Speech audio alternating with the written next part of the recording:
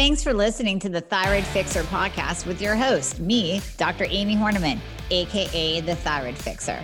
Also, functional medicine practitioner, hormone and weight loss expert. We're talking all things thyroid, hormone, and health related in order to empower, educate, and transform you. Remember, I fix your thyroid, I fix your hormones, I fix your life. So let's get started. One of my favorite topics, one of my favorite things to podcast about is about you, your questions, your answers. So I love going to my community of thyroid patients, of thyroid sufferers, of thyroid conquerors, thyroid warriors, and asking you what you want to learn about. So that's what I did. I went into the community and grabbed your questions, and that's what we are going to be going over today. So this is going to be a wide range, everything from thyroid to hormones, to doctors, to red light therapy. We're going to cover it all. But these are your questions. So thank you so much for your love, support, for listening, and for chiming in, because I want to know what you want to know. I made Hormone Fixer for you to get more of that GSD hormone. You want adequate levels of testosterone in order to have motivation, in order to burn fat, in order to build sexy, lean muscle that is not only going to make you better at burning fat every single day, it's also going to protect you. It's going to protect you as you age. It's going to protect your bones. You want sexy, lean muscle in order to have a metabolism. So get some Hormone Fixer, start taking it, and just enjoy the benefits. What we have been hearing from the community of people taking it, improved energy, improved strength. They're seeing their muscles pop out and look amazing when they're working out. They're getting that pump. They're having a libido. They actually want to have sex again. You cannot go wrong with Hormone Fixer. It increases your growth hormone. It increases your testosterone. The Cissus quadrangulus, and it helps your bones. The Tongkat Ali helps keep your sex hormone binding globulin low, which we want that as well. So it's not bound up to our thyroid hormones and testosterone. Try the Hormone Fixer. Trust me, it's going to change your world. We're just going to jump right in here. The very first question, I'm going in a row. Right? I'm just going down the list of your questions, and we are going to get to all of them. So the very first question I love, because this kind of just leads us off, right? In your opinion, why are most doctors so miseducated on the thyroid? Now, granted, this is a question that if I had the true answer to, I'd be a millionaire. This is my guess based on experience. I believe in, and even from talking to some of my conventional colleagues, conventionally trained colleagues, I believe that it starts in med school with what they learn. So let me back up. Years and years ago, I gave a talk to the integrative wellness physicians here in Erie, Pennsylvania. Great group of practitioners. And we in Little Podunk, Erie, have an integrative wellness center. And these are docs that do PRP therapy, stem cell therapy. They really focus in on, the pain management, on some alternative therapies, but they didn't really focus on thyroid and hormones. So I talked to one of the lead docs. He brought me in to do a talk, and we talked about basically, like, number one, why aren't you testing everything? Why aren't you testing the free T3? Why aren't you testing the reverse T3? These are really important tests. And I kind of went through what reverse T3 tells us and the importance of free T3, because that's your active thyroid hormone. And then we went to the Synthroid box. And I started talking about, why are all of you in the Synthroid box? Meaning you prescribe only T4, only Synthroid.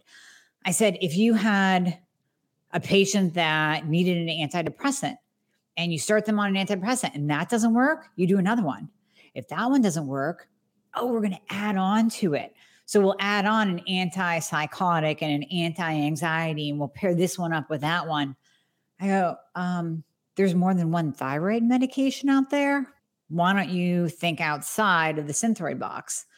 And the one doc raises his hand and says, that's all we've learned.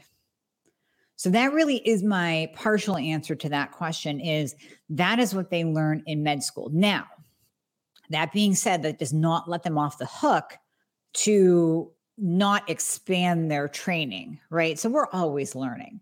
We are always learning, and a good practitioner will continuously be learning. As a conventionally trained doctor, I have respect for those who have gone into the functional space, who have learned more than what they learned in med school, who have realized that the day they left med school, half of what they learned is going to be obsolete in 2 to 3 years. So there's that.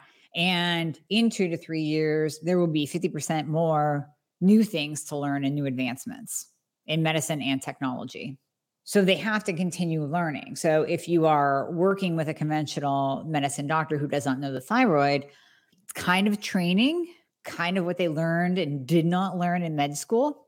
And it's kind of on them for not expanding their own knowledge base and not continuing to learn and not wanting to treat their patients the best way they know how, like with top of the line treatment, outside of the box treatment. And realistically, what I do with the thyroid is not that out of the box. It's pretty much, I always say, it biologically makes sense. I always ask the question, does it biologically make sense? So like when we're talking about total thyroidectomy patients, I did a special episode just for you guys, my PT, my TT, RAI. Does it biologically make sense to give you T4 only when we remove the gland that produced T4 and T3 and the main conversion gland of T4 to T3? Does it biologically make sense? No. The answer is no, it doesn't. So that question needs to be posed in each situation, and conventional doctors need to ask that question instead of just going through the list of standard of care, check the box. Yeah, we tested that. Yep, I gave my patient T4, check. Oh, and a couple Band-Aids, antidepressant, check, sleeping medication, check, statin, check. So it really is about, it's kind of on them to get outside of that box and learn more. Great question. Great question. Okay, next one. What is your opinion on protein sparing modified fasting, which usually means low calorie, 800 to 900 a day, when trying to heal one's metabolism and lose weight?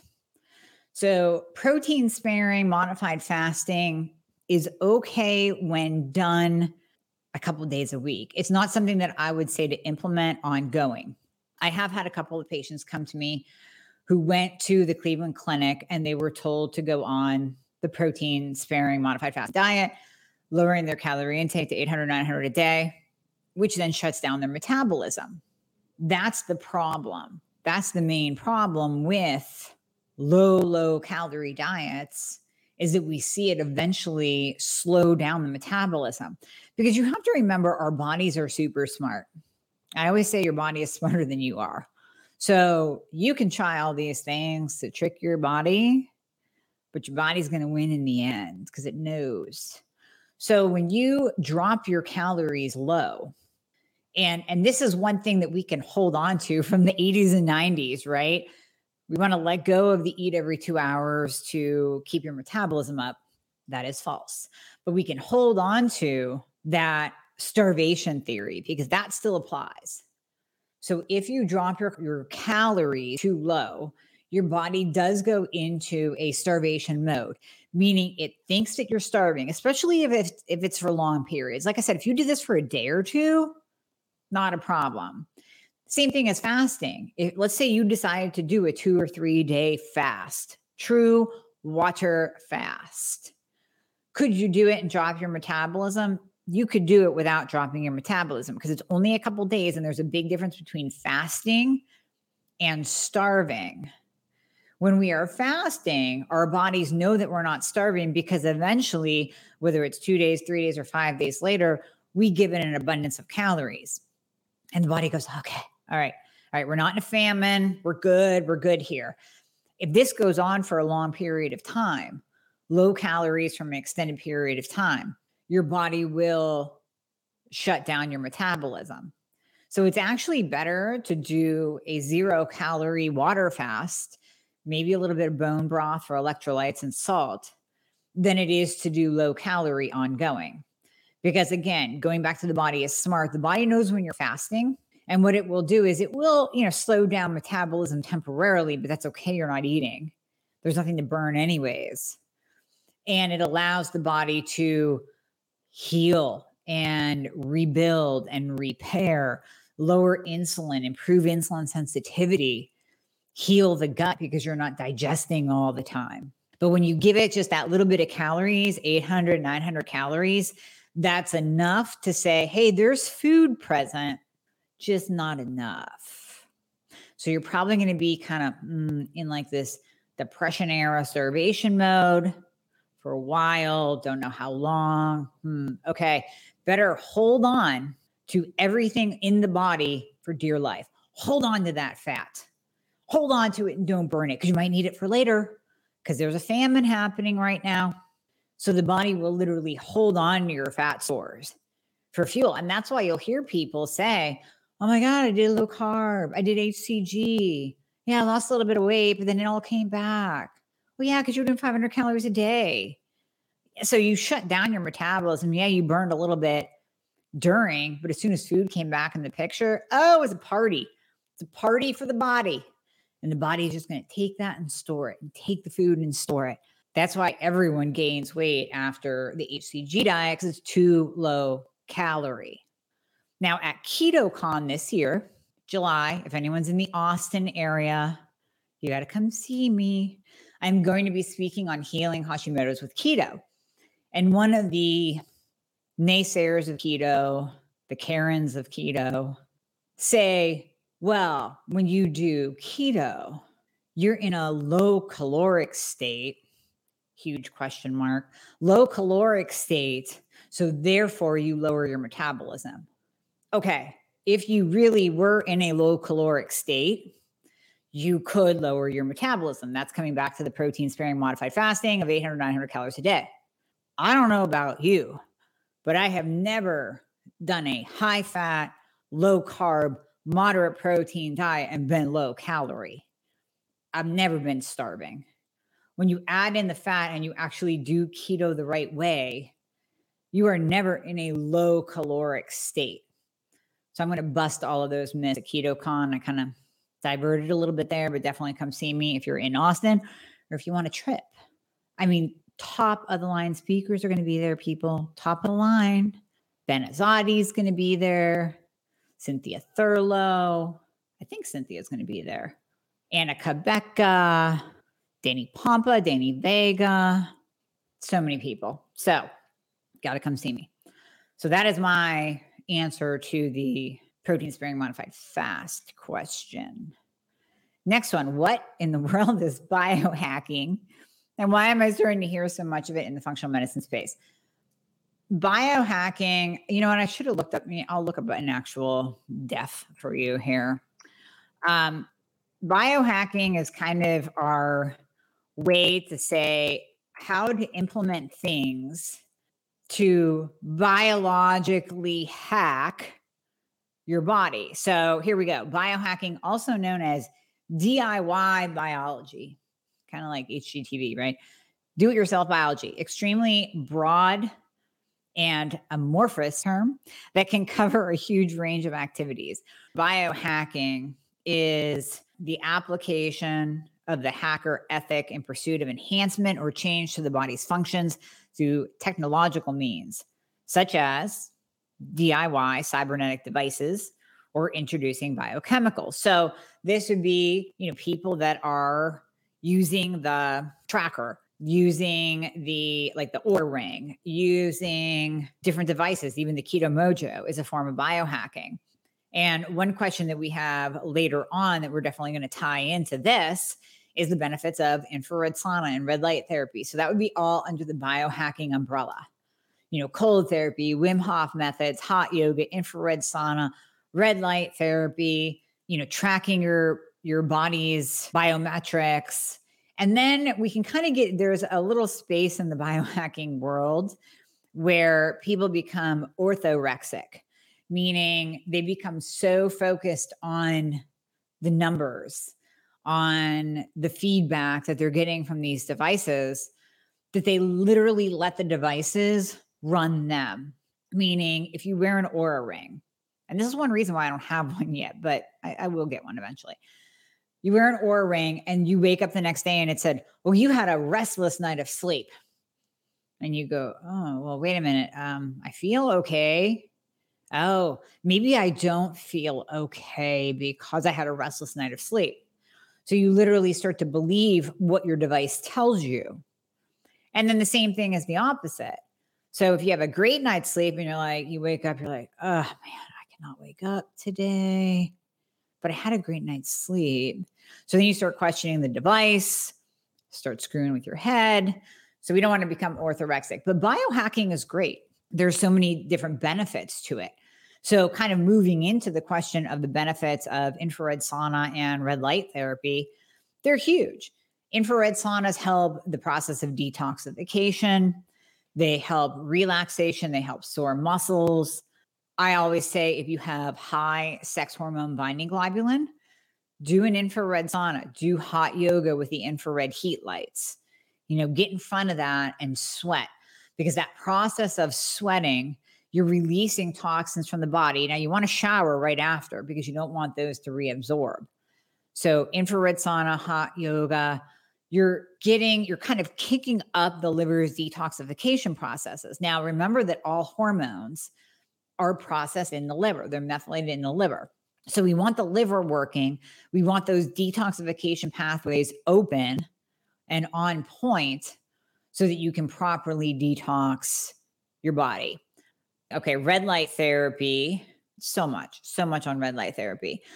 So red light therapy actually originated when NASA began experimenting with red light therapy on plant growth in space and to help heal wounds in astronauts.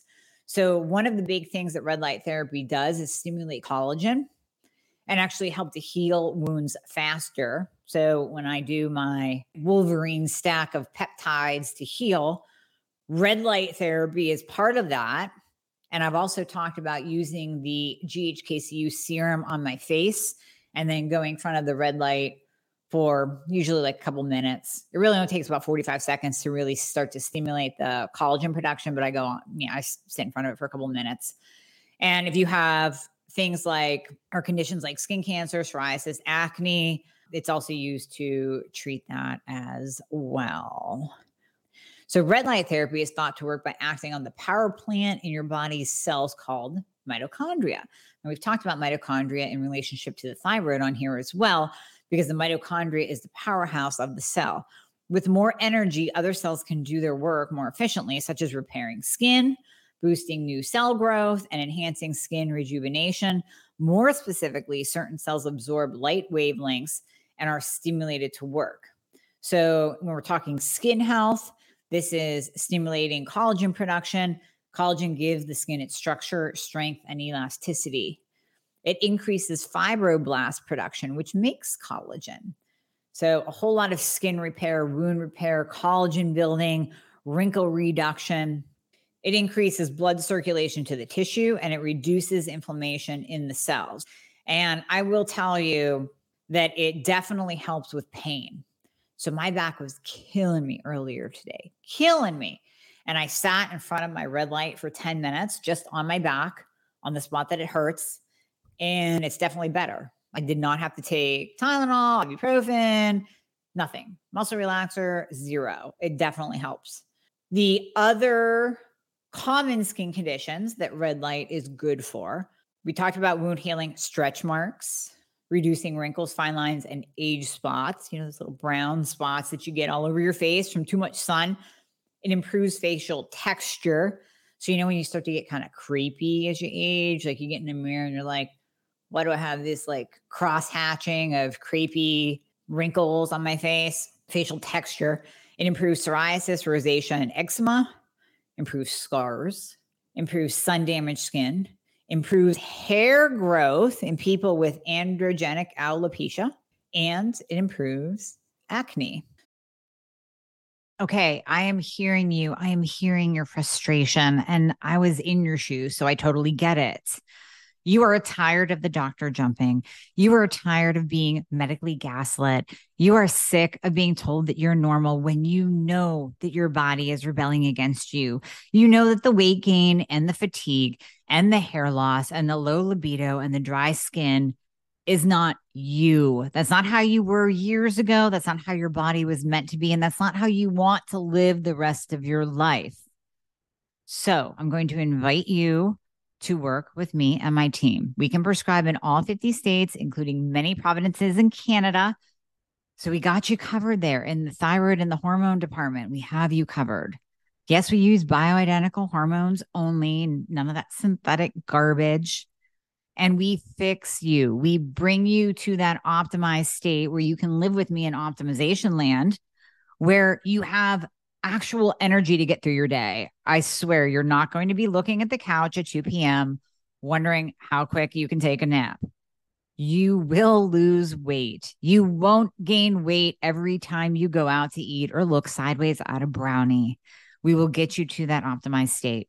So I'm going to invite you to book an application call. And this is where you are going to go over everything, your health journey and all the different things you've tried and your frustrations. You're going to go over that with my team. And we will put you into the program that fits you the best.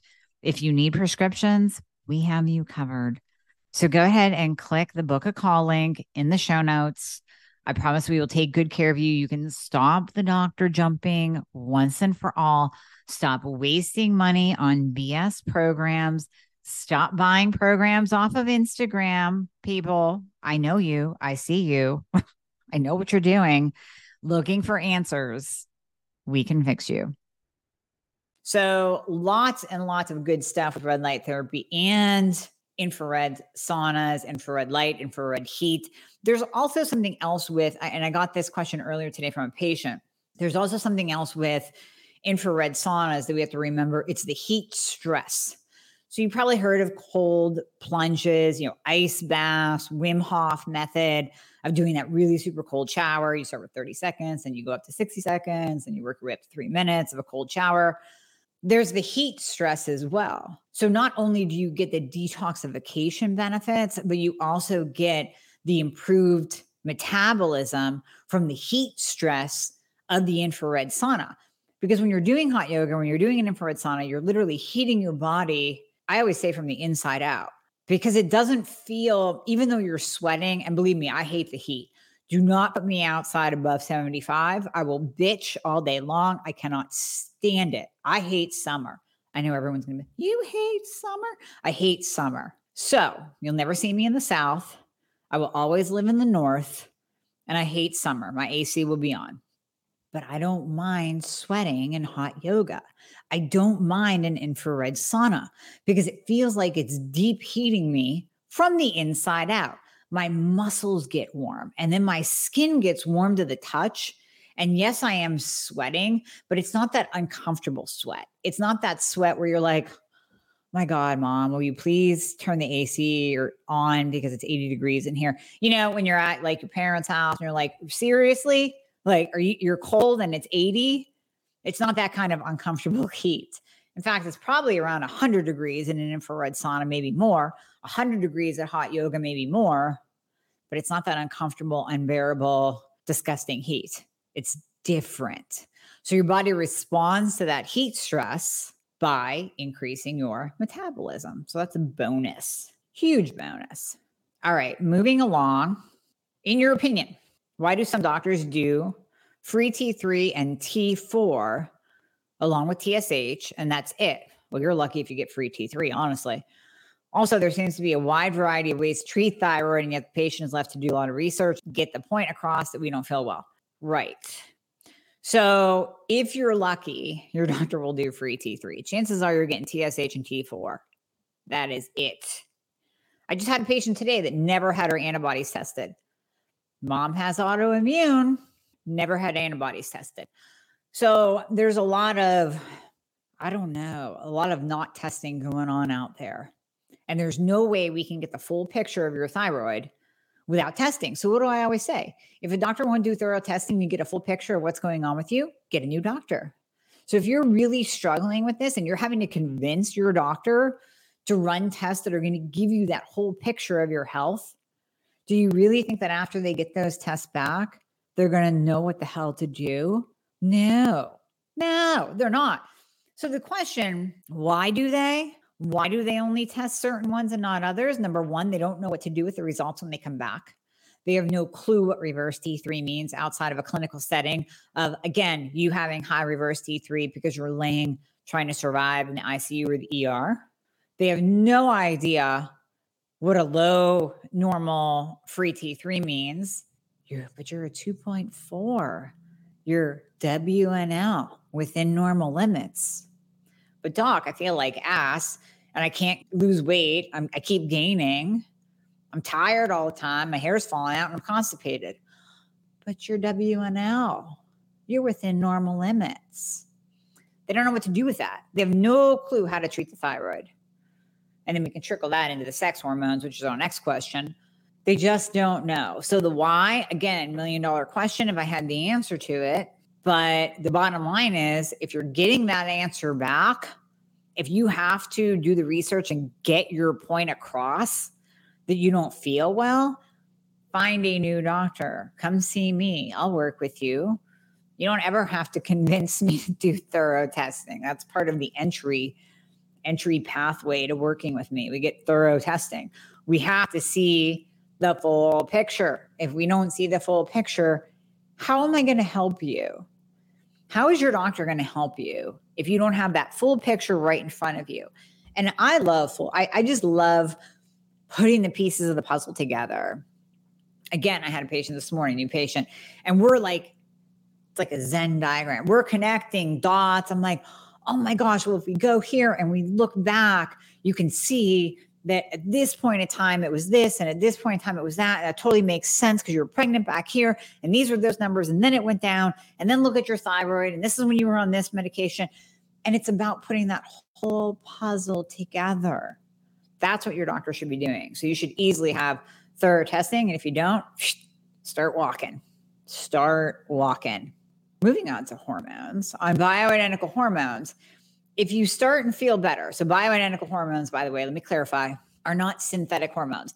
They're not birth control. They're not the estrogen and progesterone that was used by the Women's Health Initiative where they said hormones cause cancer. Not the same. Bioidentical is exactly that. Biologically identical to the hormones that your own body makes. So bioidentical hormones, if you start to feel better, obtain optimal levels, how do you get off them? My question to you would be, if we start to do anything, whether it's thyroid hormone, testosterone, progesterone, and you feel better, why would you stop? Why would you take away the one thing that makes you feel better, right? You're going to have to pry the T3, progesterone, and testosterone out of my dead cold hands before I ever stopped it. It's not happening. I don't need estrogen yet. I still celebrate every month that I get my cycle. But when I need it, I'm going to take it. And you're going to have to pry that out of my hands too. Dead cold hands.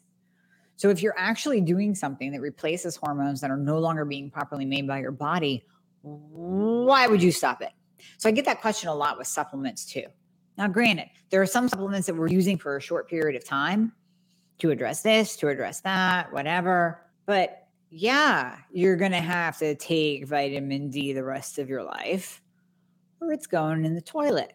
Yeah, if you're insulin resistant, you might want to take berberine, my blood sugar fixer. Why not? It's keeping your insulin low. That's anti-aging right there. That's going to help you to not age, prevent cancer, prevent Alzheimer's, prevent weight gain related to age. Why wouldn't you do that?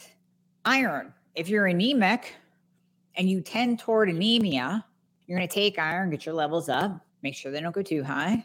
You might need it ongoing. Don't know. Have to test. That's part of that testing thing to really get the full picture. But you might need it.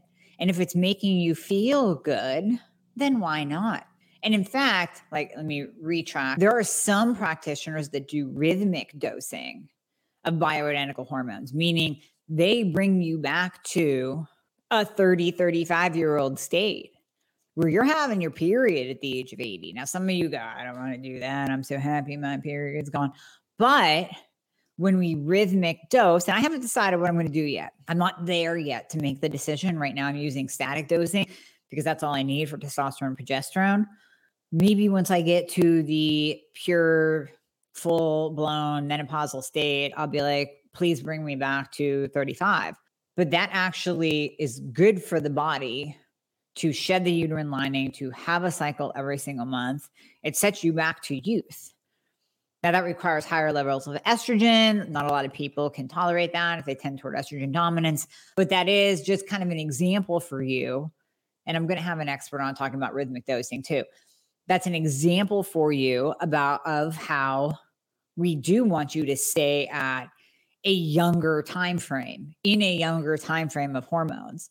I want you to have youthful hormones. So even if we don't have you having a cycle every single month, we still want you having that dose of hormones that brings back some youth, that brings back the motivation, the strength, the GSD hormone, the get shit done hormone. That's testosterone. So whether we use my hormone fixer, whether we use testosterone injections, you know how I feel about pellets. I hate them. They raise you too high. They drop you too low. You're on a roller coaster. I've literally seen 1 out of 20 women say, I love my pellets. Everybody else is like, yeah, they suck. Like I go to 350 with testosterone, then I break out, and then I drop to 20 right before my pellets are ready. Use my hormone fixer, which we're already getting insane reviews on. I mean, people are stronger. They're feeling better. Their energy's up. I'm like 2 weeks into using it. It's crazy. Sold out again last week. Got a new shipment in. Thank you for your patience. Literally freaking flying off the shelves. Use that. Use test injections. Some of you like cream. Cream is iffy though when it comes to testosterone. Sometimes it really depends on the thickness of your skin, whether you absorb it or not. There are some people that do fine on cream. We'll see their test level go up and it stays nice and steady. Other people, I've seen the cream used for like 3 to 5 months and their test level goes from a 23 to a 25. Doesn't move at all. Not even anywhere near optimal of 50. So with that, sometimes I'll pair the hormone fixer up with the cream. If we have someone that isn't doing great on the cream, it doesn't want to do the injectable, don't want to do pellets. So we can do that, or we can use the injections. There are many different ways to increase testosterone. And then progesterone. That's really simple, even at a static dose, 100 to 200 milligrams per night. Most of you can tolerate the oral. And I like the oral form of progesterone because it's converted to allopregnanolone in the liver. And that's what gives us that more calming feeling in our brain. And pregnenolone is very neuroprotective. Why I always test pregnenolone, because I want to know the level of neuroprotective hormone you have. And pregnenolone is also tied to the adrenals. So when your body needs cortisol, if you have low adrenal function, there's something called pregnenolone steal, where the adrenals will steal pregnenolone to make cortisol because you need cortisol to survive.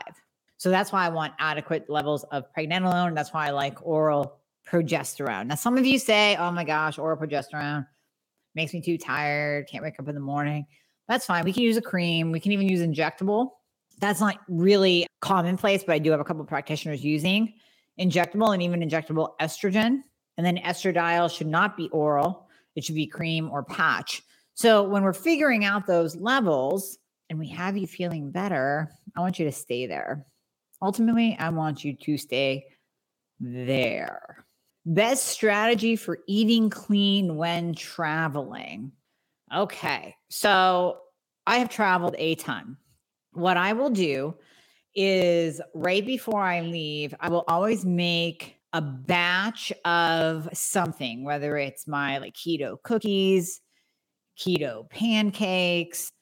I will make a batch of something so I can take it with me on the plane, snacking, whatever. And that way I'm not tempted to grab, because I don't know about you, I always get hungry when I'm traveling. And I don't know if that's because of the bad night's sleep that you always get before you travel, waking up early to get on a plane. Don't know, but I always get hungry when I travel. It could be boredom as well.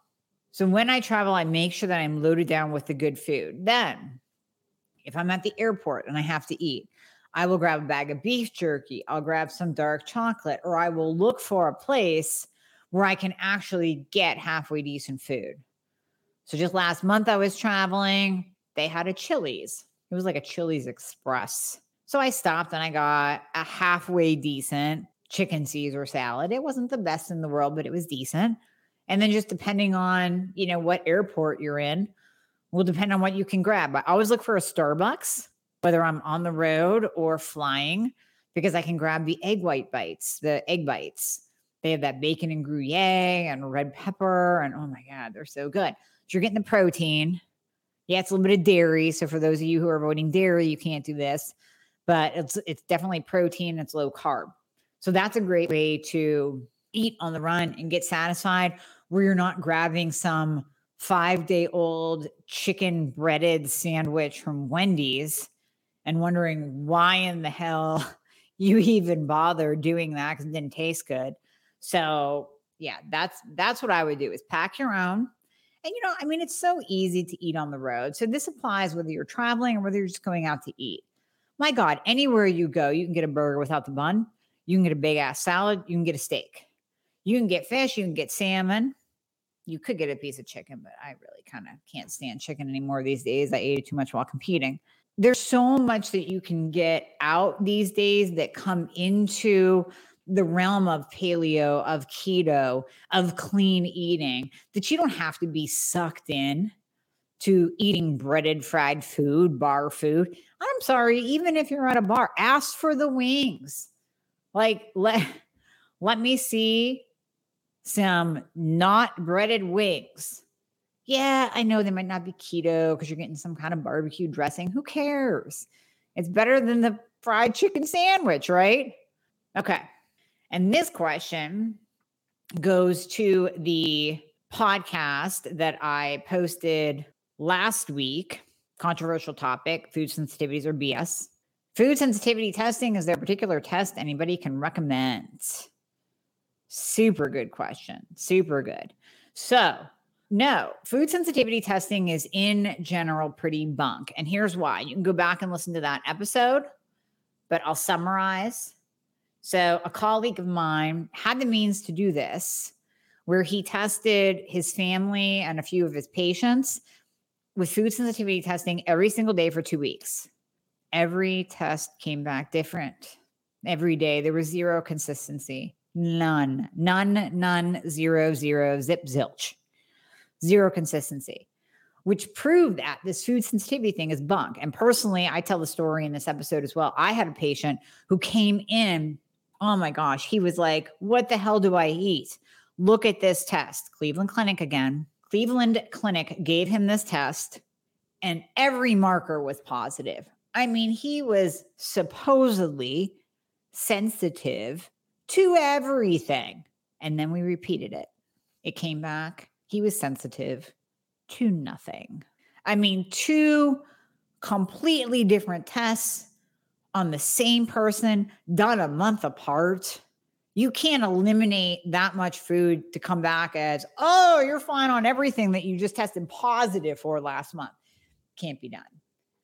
So that proved to me personally, I know N equals 1, but that was enough to show me that food sensitivities are complete BS. Total bunk, total bunk, total bunk. Don't do it. All right. Last question about blood sugar. How do I know if I am insulin resistant and what do I do about it? Beautiful, beautiful ending, beautiful ending. Because insulin resistance ties back so closely to hypothyroidism and Hashimoto's.